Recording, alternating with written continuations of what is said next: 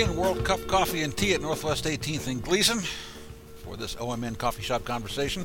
I'm Tom D'Antoni. With me today is bassist Dave Call. He's a blues man, and he has been for a long time a fixture on the scene with many bands, including the legendary Final Paul DeLay Band with the big man, David Vest, Peter Damon, Jeff Minnick, among others. These days, he's in 2 or 3 or 4 bands. It's the life of an Oregon musician. Dave's history is the history of blues music in Portland, from the 1960s blues revival to this minute. There are lots of parts of this story that we didn't get to, but just wait till you hear about his encounter with Charles Mingus and how it changed his life. Let's meet the guy you always see in the back on bass, Dave Call.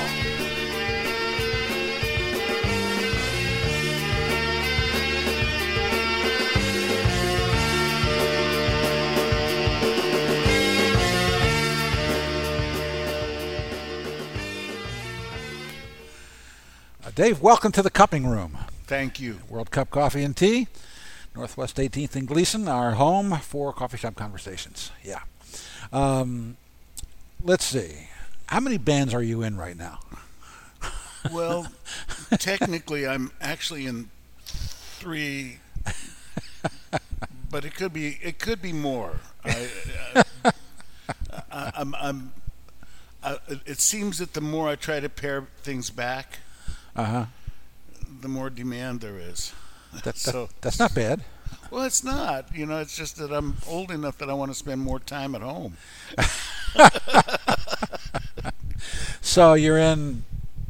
Well, technically I'm in the Bayou Boys. Yes.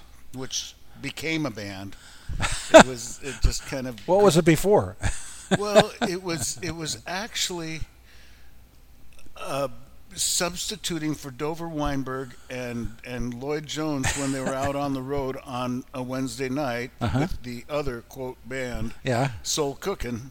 And I had played with Steve Karen and I'd played with Mark Shark, but they'd never played with each other. And I'd always been a little bit, I guess,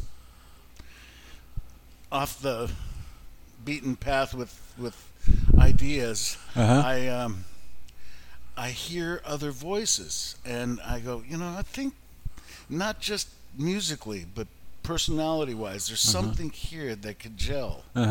And it's worked really remarkably well in the past, and so I figured, what the hell, I'm going to try it again. And not only did it sound great, but everybody got along really well, and the topper was, shit, you guys gotta be a band.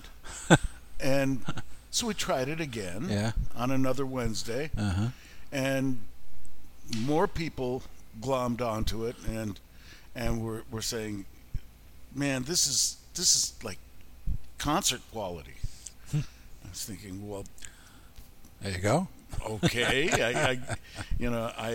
I guess maybe something will come of it. But then the lady that owns Blackwell's, Jan Delorme, who's a sweet lady. She's given us a home for 6 years there. Yeah.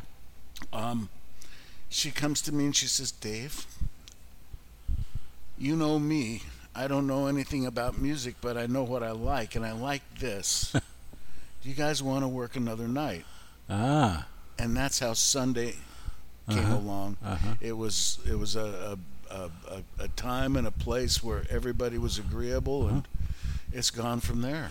Brian Foxworth is in both bands, right? Yes. And you're in both bands. I'm in both bands. Anybody else in both bands? No. Okay. Well, although Lloyd likes to say that he is an honorary Bayou Boy. So and who can say no to Lloyd Jones?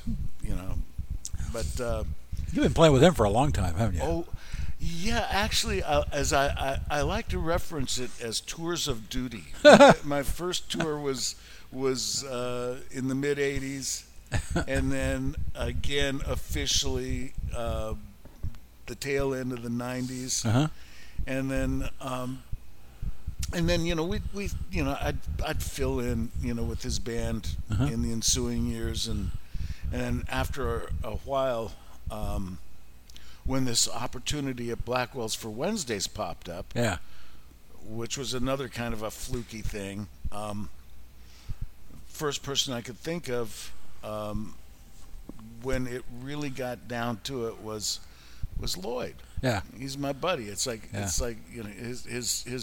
his phone number is etched in memory. So it's one of those things. And and Lloyd, of course, immediately said yes. And with that, I'd been doing Tuesday nights with Dover Weinberg and Chris Carlson at Duff's Garage, which was another one of those, wasn't ever supposed to be a band and ended up 18 years of Tuesday nights. But I thought about Dover. Now, what's the name of that band? That was, well, actually, we called it that was called the Dover Weinberg Quartet. Okay. Yeah. We toyed around with everything else, but Dover was the one that actually got us our first booking. So we just said, okay, why not? It's you. Yeah. and Dover is about as close to the poster boy for the anti-band leader as it gets. I love him. I've known him since high school. Really? Yeah, we were in classes together. And what high school was that? That was David Douglas. When we first entered Douglas, it was at that point declared the largest high school in the state. Our graduating class was over 900 people. And somehow we found ourselves sitting next to each other in an English class that, frankly, I found pretty boring. Teacher was nice, but they were more into discussing the Valley of the Dolls than anything. Really. That's weird. Yeah, the teacher was pretty hip, but it was all the girls were talking about Valley of the Dolls, and all the guys were looking at each other, and I would take the time to just doodle, and Dover at one point looks over and says, "What's that?" And I said, "Well, this is a band. This is all this." He said, "Well, what's that?" That's an amplifier." "Oh, well, what's that? That's an organ. That's and he blames me. He says, "I credit you." I say he blames me for being his first corrupting influence. He had been in nice, classical music and quintessential, Jewish upbringing, and I was the one that got him to want to play rock and roll and blues. And so it went downhill from there. But is he still touring?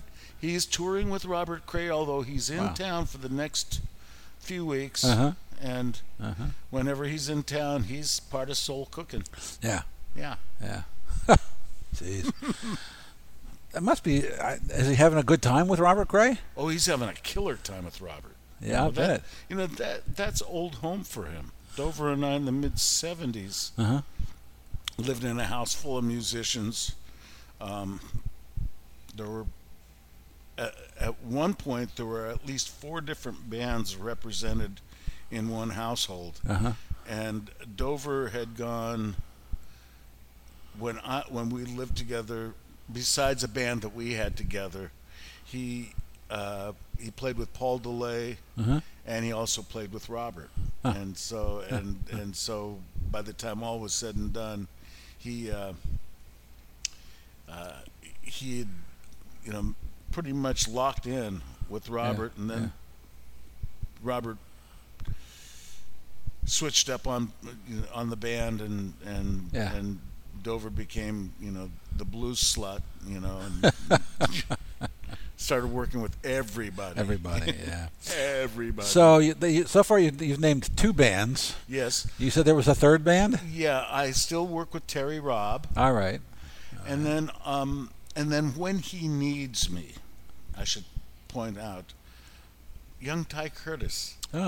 And that I got to tell you, that's one that really took me by surprise, because I've always had this thing for young players, more out of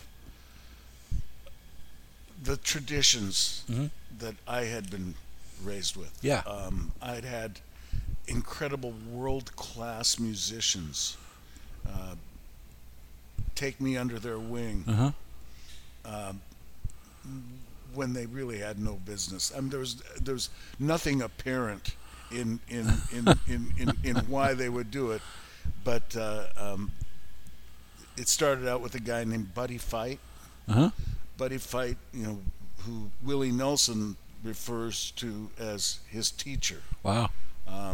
Bunch of other, really great. Did he live here?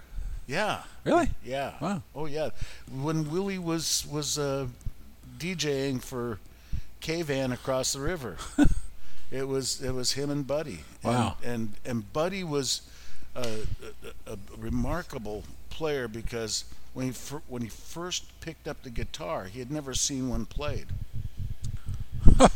And he That's hard to believe. Oh yeah, he had assumed that you approach it like a piano. And so he developed this style that even when he adjusted it for as close to a more traditional approach as could be, was able to lay down 3 parts simultaneously. He could kick bass, chord, and run melodies and solos all at once. He was a phenomenal player. But he had picked me up early on and said, kid, you got some promise here. Let me help you out. And so over the years, if I saw a young player that I really liked, that I saw some real promise in, I would encourage as best I could. Next thing I know, I get this young player, Ty Curtis, offering me a gig, and my first question to him was, do you really want your grandpa playing in a band with you? and he basically brushed it off. He said, I like you and I like what you do, and I think you can help center me. And so we went for the first year on the assumption that, look, I'm going to be temporary. Yeah. I don't have your shelf life. So I'm going to take it as I'm filling in. I'm basically a placemaker. But this is what I think you need. And I expressed to him at that point that from what I was getting, he needed a young guy who was as close to Billy Cox as could be. Someone who could stretch it out, but who was solidly centered. Hendrix and Freddie King. Right. Right. And so he did try others at various points, and consistently came back to me. And the last time he did, it was, look, Dave, I know that you got your plate pretty full, but I love you, and you do bring out the best in me. And so I assumed that that's how I was going to go out. But then, things pretty much, with my wife at home, pretty much needing me more and more. She's got MS, she's bedridden. Yeah. And Ty was still very supportive. He helped me work through it, and finally realized, he realized, as I had a few months before, that no matter how much we wanted it, we couldn't really do it on a regular basis. But he'll be coming up in February, and I'll be playing a handful of gigs with him then. That's good. Yeah, That's good. he keeps me feeling like in high school. So, how many times were you with the big man? Oh man! Oh I know about the David Vest era, yeah.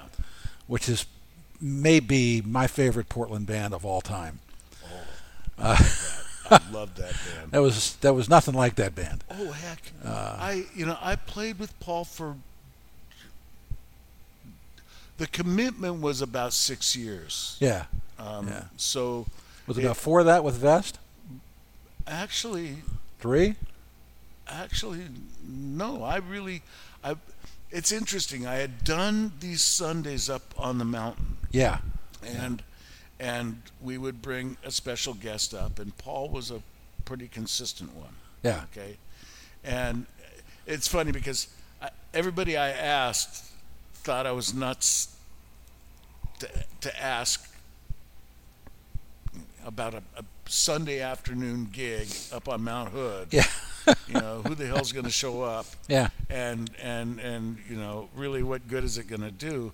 But every one of them after the first go went, this is absolutely marvelous, and it was because I took the pressure off. It wasn't a performance. Right. It was. Right. It was. Look, let's show folks how we get acquainted, how we put tunes together. Let's do that. Drop that wall and invite them into the process. And because of that, Paul and Terry and Lloyd and Your phone's ringing. my It's phone's okay. ringing. I gotta hang. Don't this worry up. about it. It's all right. Just don't worry about it. And Just the fact is that Curtis and Duffy and everybody just went. This is awesome. We love it because we feel like we're hanging with friends, but we're making good music. Yeah. And so we had passed it around. Well, in the course of a couple of years, Paul and I would be talking, and Paul had gone through a pretty serious conundrum. Yeah. He'd had this band of friends Yeah. who had stuck with him a lot through thin, Yeah. Yeah. not just the thick. Right. And loyalty was a clear issue, but he wanted to get more back to his roots. Yeah. And I would talk him through the process and say, "Listen, Paul, you've got stuff that you want to do. Mm-hmm.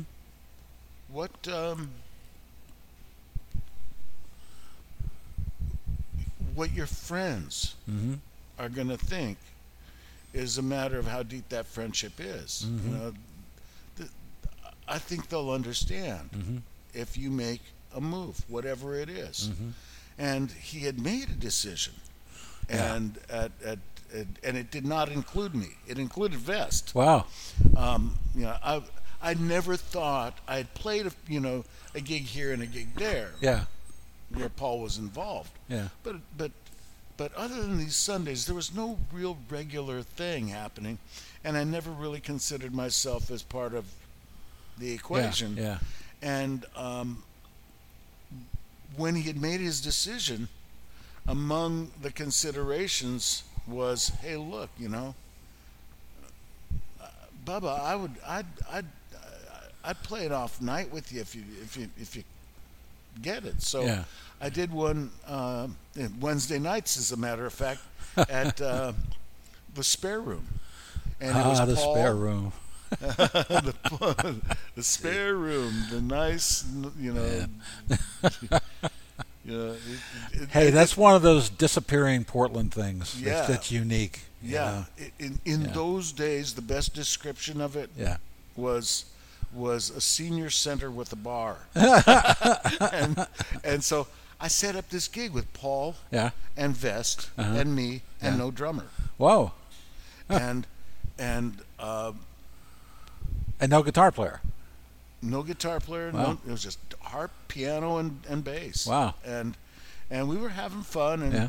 and it's like a couple, 3 gigs into the run, we're playing, and Paul turns around and he says, "Hey, Bubba, how'd you like to play in my band?" And I said, "Well, I thought you'd already made up your mind." He says, "Well, on second thought, I think you might be a better fit." Wow. And I had to ask him the question of why. Oh. Because I'd been hired by guys Yeah. who knew how I played, Yeah. and as soon as I joined, would want to change how I play. and Paul basically hit he hit on all cylinders on this one. He said, "Dave, we had enough times to play together.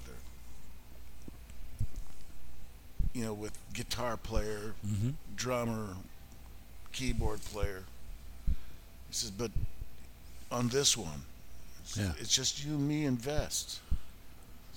And it took me a bit to realize that I had to listen to you. Oh. And once I did, I realized why I hadn't actually noticed you before.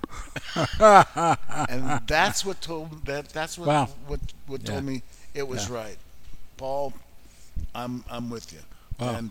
And having Vest in that band just added a whole other dimension. You know, we used to, the drummer Jeff Minnick and I used to make jokes, out of both awe and love. Yes. Which he's Vest is a nutty professor. Oh yeah. Absolutely. Absolutely. Yeah. And there's a guy, who just added a whole other dimension. And frankly, to be honest with you, I feel like there was, as eclectic as I know Paul's tastes actually were. Yeah. I think he missed opportunities to delve into the eclectic tastes of David Vest. Right. That's true. If I were going to have any regret, that would be it. Yeah. I remember after Paul died, and of course David kept the band together. Yeah. Were you on stage at the Aladdin for the Paul DeLay benefit concert the night that the band played Sun Ra? Yes, absolutely. Well, remember I emceed. I introduced emceed him, and you recited. Yeah. Well, actually, no. I didn't do the poetry that night. We did that later. That was okay. But that's right. but I just looked. I looked out. I know you were involved in the playing. I looked out in the audience when you guys started Sun Ra, and people were losing. They were shocked. What the heck is that? What the heck is that? What was it like on the inside? Oh man, it was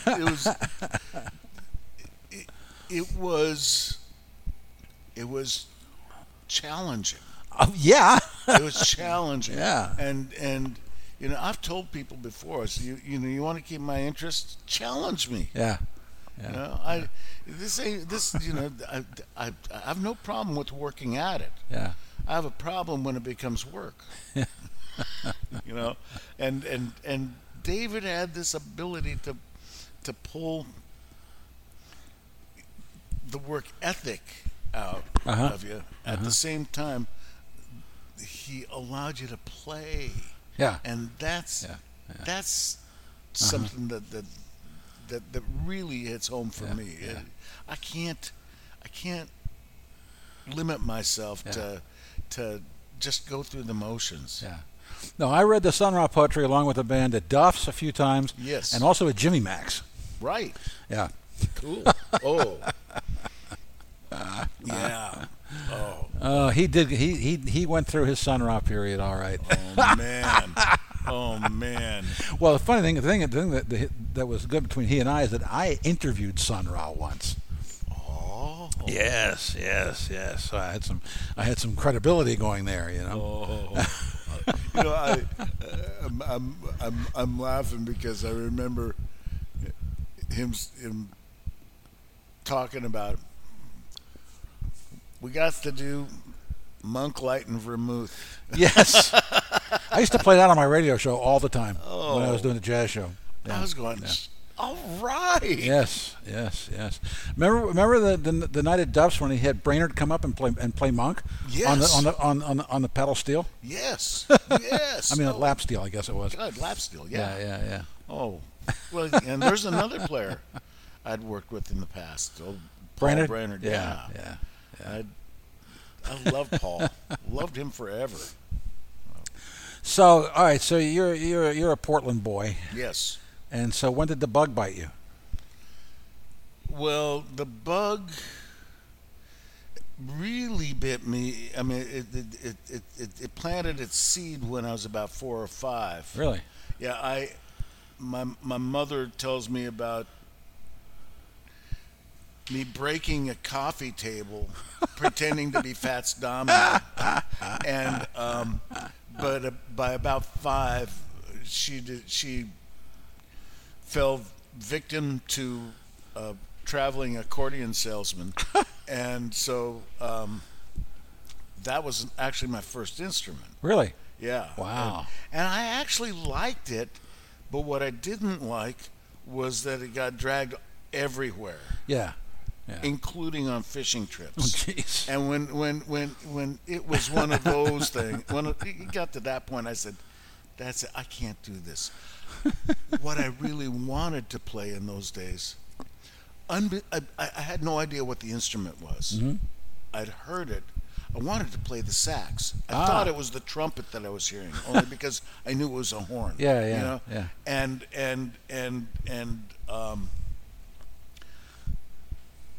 years and oh gosh, I was in 5th grade, and my neighbor buddy was going to join the school band, and he says, "Hey, I'm going to pick up trumpet." I said, "Okay, what the heck? I'll pick up trumpet too."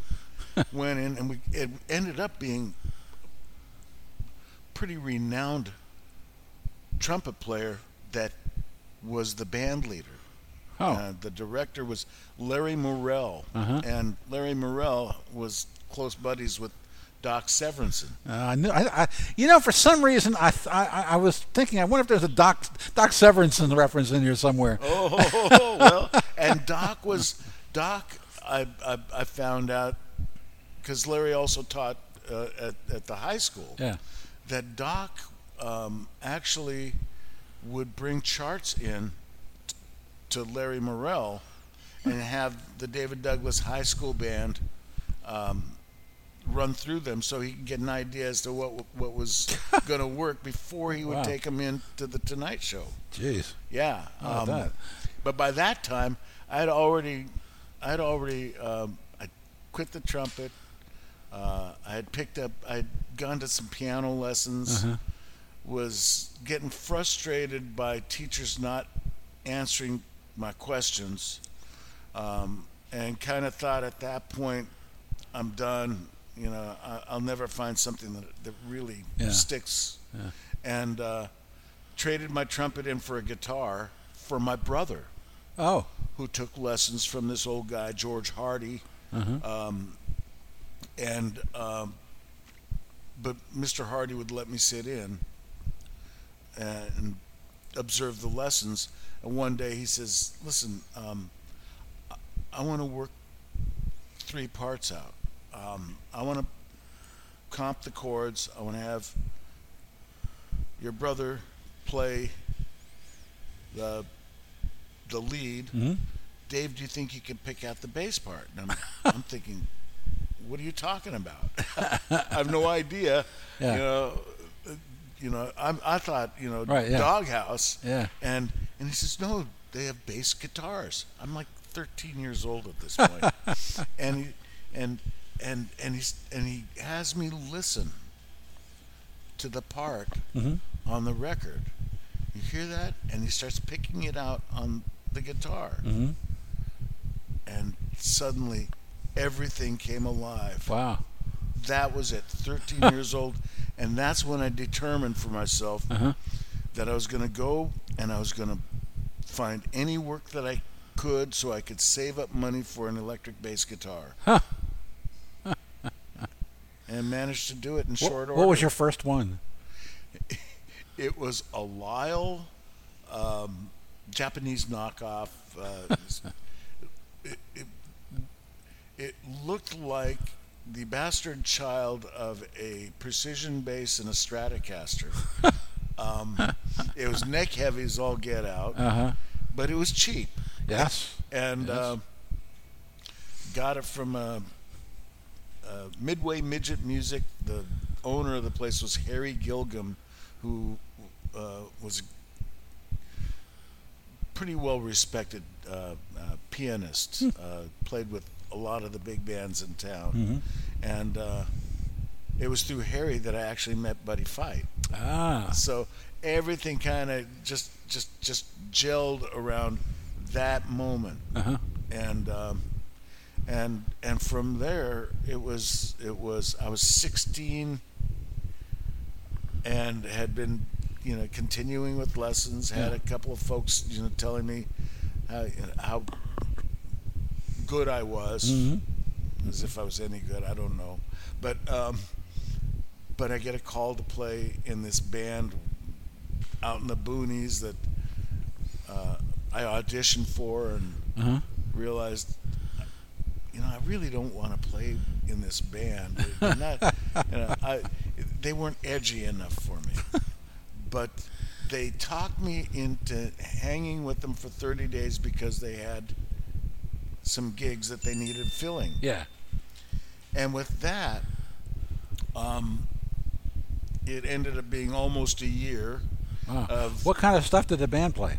Oh, there was some, a lot of really good stuff, and a lot of, it was variety. I mean, it was really everything from the Beatles to, we'd play a couple of Who tunes because I kind of forced it on them, and Arthur Conley, and it's so much of pop music was blues based at that time. Well, but then we'd go and start, playing these insipid Summer Wine and bubblegum type tunes, and it just wasn't right. But they were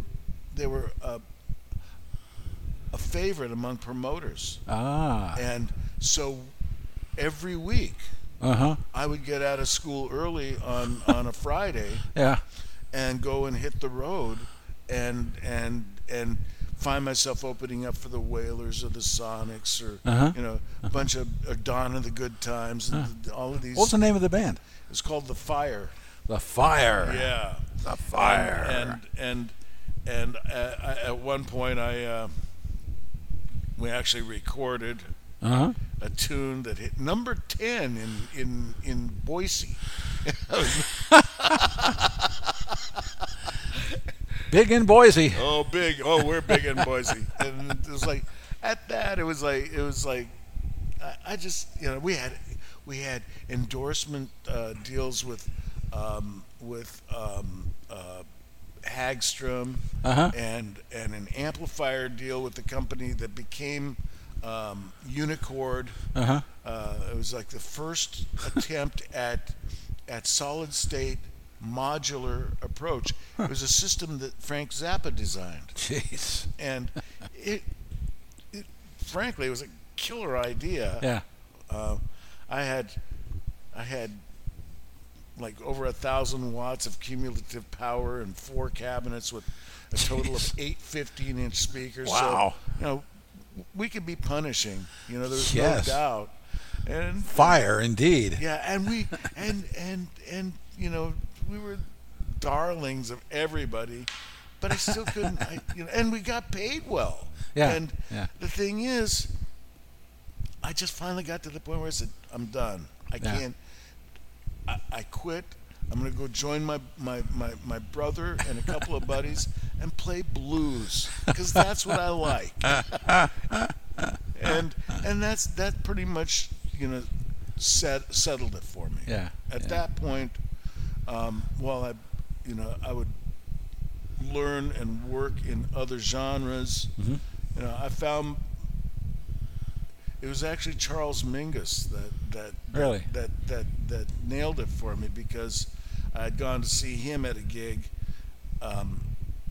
2 shows, and at the tail end of one, he sat himself down about 10 feet away, and I got shamed into going to say something to him. Uh-oh. The only thing that I could come up with was, Mr. Mingus, I know I don't mean shit to you, but I want to thank you for having existed. and and he put his hand out and he said, "Cool, Really? man. Oh, that's nice. You come this far, That's you nice. play." And I mostly work at it. And Yeah. what you working at? And I told him blues, and he made a distinction of, is it going to be, is it you working on form, or you playing the greasy gutter shit? and with that, I pretty much admitted that while I was studying it, Yeah. I really was playing the greasy gutter shit. And he just basically said, that's a lifetime right there.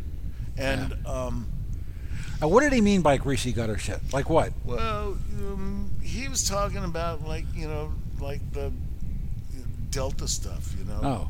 really, and he's actually he asked me who I listened to as a bass player, and he said, well, besides you,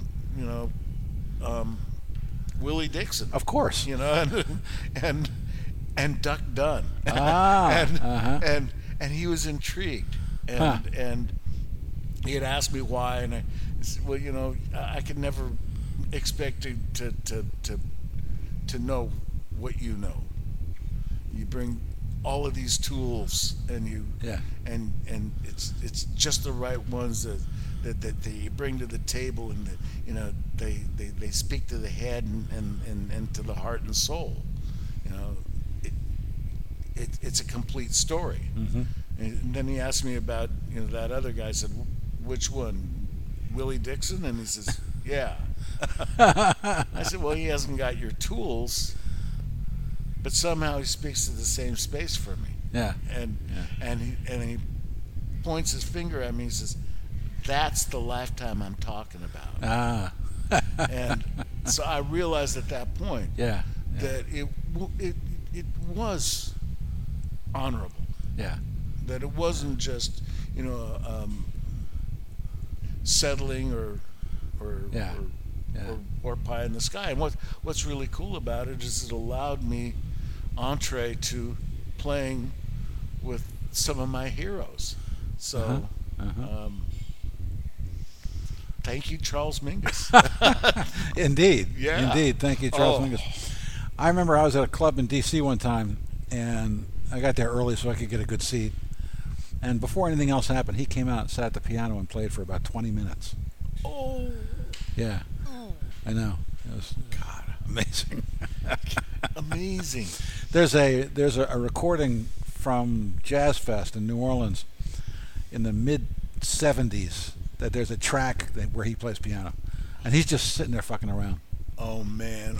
Man. Yeah. Oh, God. Have you seen, there's a killer documentary that Terry Robb turned me on to. On Mingus? Yeah. Oh, yeah. Yeah. Triumph of the Underdog? Oh, yeah. Yeah.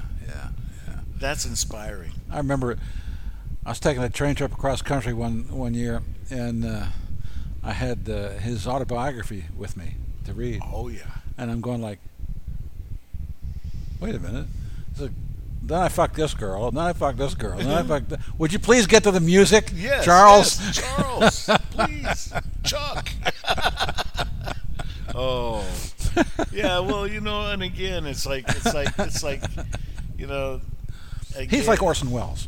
Pardon? I think he's like Orson Welles. Oh, yes. I think they're a lot alike. Oh, I can see that. I can see that. For me, seeing that documentary did it all. Yeah. Because, it just completed it. It was like, okay, here's a man who had his own disappointments in spite of what he said. I'll say. Yeah. But that said, it just, again, cats like him and Willie Dixon, not just musically, but socially. Yeah. Made an imprint on me. Yeah. It's like, it is politics. Right. If I was going to say anything, look, I love the people I play with. I revere those that I have, and I'm amazed by the wealth of knowledge and experience, and passion that's Yeah. on display at any particular time, especially in this town. Yeah. But fundamentally, I'm at the age now where I'm looking at legacy. Yeah. And it's like, Yeah. look, Me too. It's my hospital. yeah, yeah. Well, No, I mean- I know. Me too. But it's like, okay, if this is going to be the last part of your life, David, what are you going to do with it? Yeah. And for me,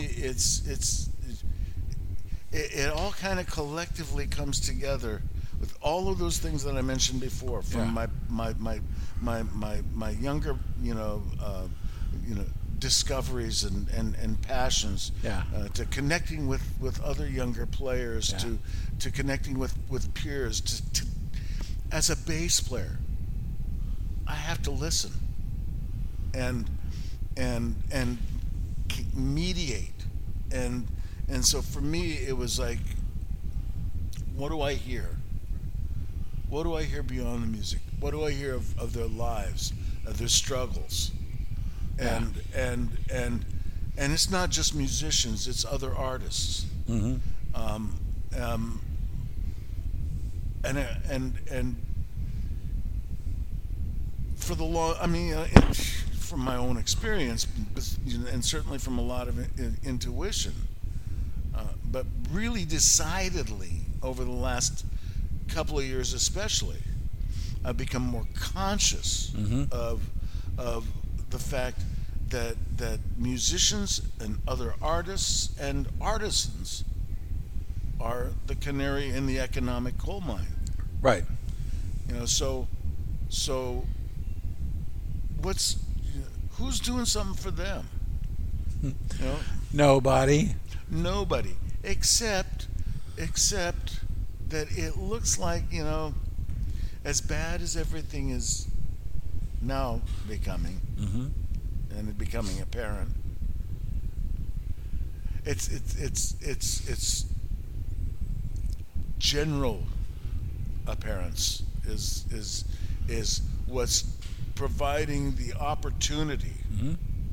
to actually be able to do something. So right now, music and the arts is my politics, and it's like, look, you guys, we've got cultural trusts and commissions, and all of these organizations and agencies that are speaking to, rightly, the institutional side. Mm-hmm.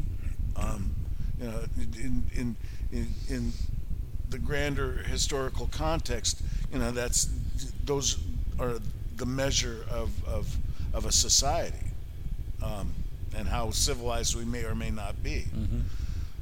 But at every point along the way, there are those who are practicing at a more common level. Mm-hmm. There are those who are learning. No one is born a master with, not everybody's Mozart, but that said, it's like, who's advocating for these guys? Right. Other than the union to a certain degree, but even Yeah. at that, it's like, look, maybe we should, organize ourselves. Maybe Seems- we should be the ones that are drawing attention to policymakers to realize that there's a lot that they stand to lose Mm-hmm. by losing us. And with that, by addressing it, there's a lot more to gain. Yeah. Musicians, however, have one advantage over other people in the arts. Writers, painters. Yes, You get to go perform. yes, You get to leave your house, and you get to be with your peers, and you get to perform. yes. Writers they just have the keyboard. Of course, it's always been that way. Well, of course. But now, when everything is so soul crushing, Mm-hmm. and it's very difficult to be creative, I think. it's tough. Yes, Very tough. Absolutely. Well, that's where I'm looking at things from changing the systemic paradigm. There are, think about it. We have, it's always been the information age. It's just who's Right. who's got hold of the media, Right. or the medium, Right. for distributing, for originating and distributing Yes. information, Right. of whatever kind, and so for me, it really gets down to, you have this technological advance that's opening up doors, and not at all unlike the music industry. There's this tendency towards treating it as territory when it's process. And so how do you change the paradigm? Well, it's also the internet is like walking into a if we still had record stores, walking into a record stores and you only go to the section where you like music, where you like, and you leave all the rest of it alone. That's what the internet has turned into. Yes. Little bubbles. Yes. And back in the old days, I was the publisher of the underground paper in Baltimore. Right. And we had to invent our own media, and I think it may be time to do that again. I agree. Offline, no internet. Right. Just a newspaper. Well, And the thing is, here's the thing. Millennials would think that's cool. yeah. It's like they like LPs. Yes. It's the same thing. You know what I mean? Well, but see, you're talking about the physical world is analog. Right. Okay. Yes. So let's bring it back to its analog sensibilities. Exactly. And that's again, what you're talking about in terms of publications. Mm-hmm. Where I'm at right now, what Yeah. seems to be now actually getting some serious traction is this concept that I've taken and just put out for analog, an analog answer to some other more serious Right. issues Right. for working class creatives. Right. And that's to say, okay, look, we can, we've got this laundry list of problems. What are the fundamental roots? What do we have to address in order to open up this community that is in need, but that is not needy. Right. And right now,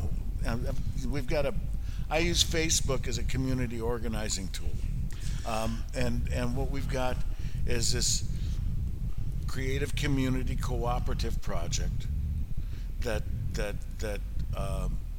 has taken this full menu of issues and concerns, including health and wellness, including food insecurity, Right. housing. Right. It's all built on housing, Right. and proximity to work, and education. And what I did was actually I took the full range of issues that my wife and I contend with. I said, if I was going to if I was going to create a program that would attend to all of these issues, from the illness and infirmities to all the way up through the social service strata and into community connection. What would it look like?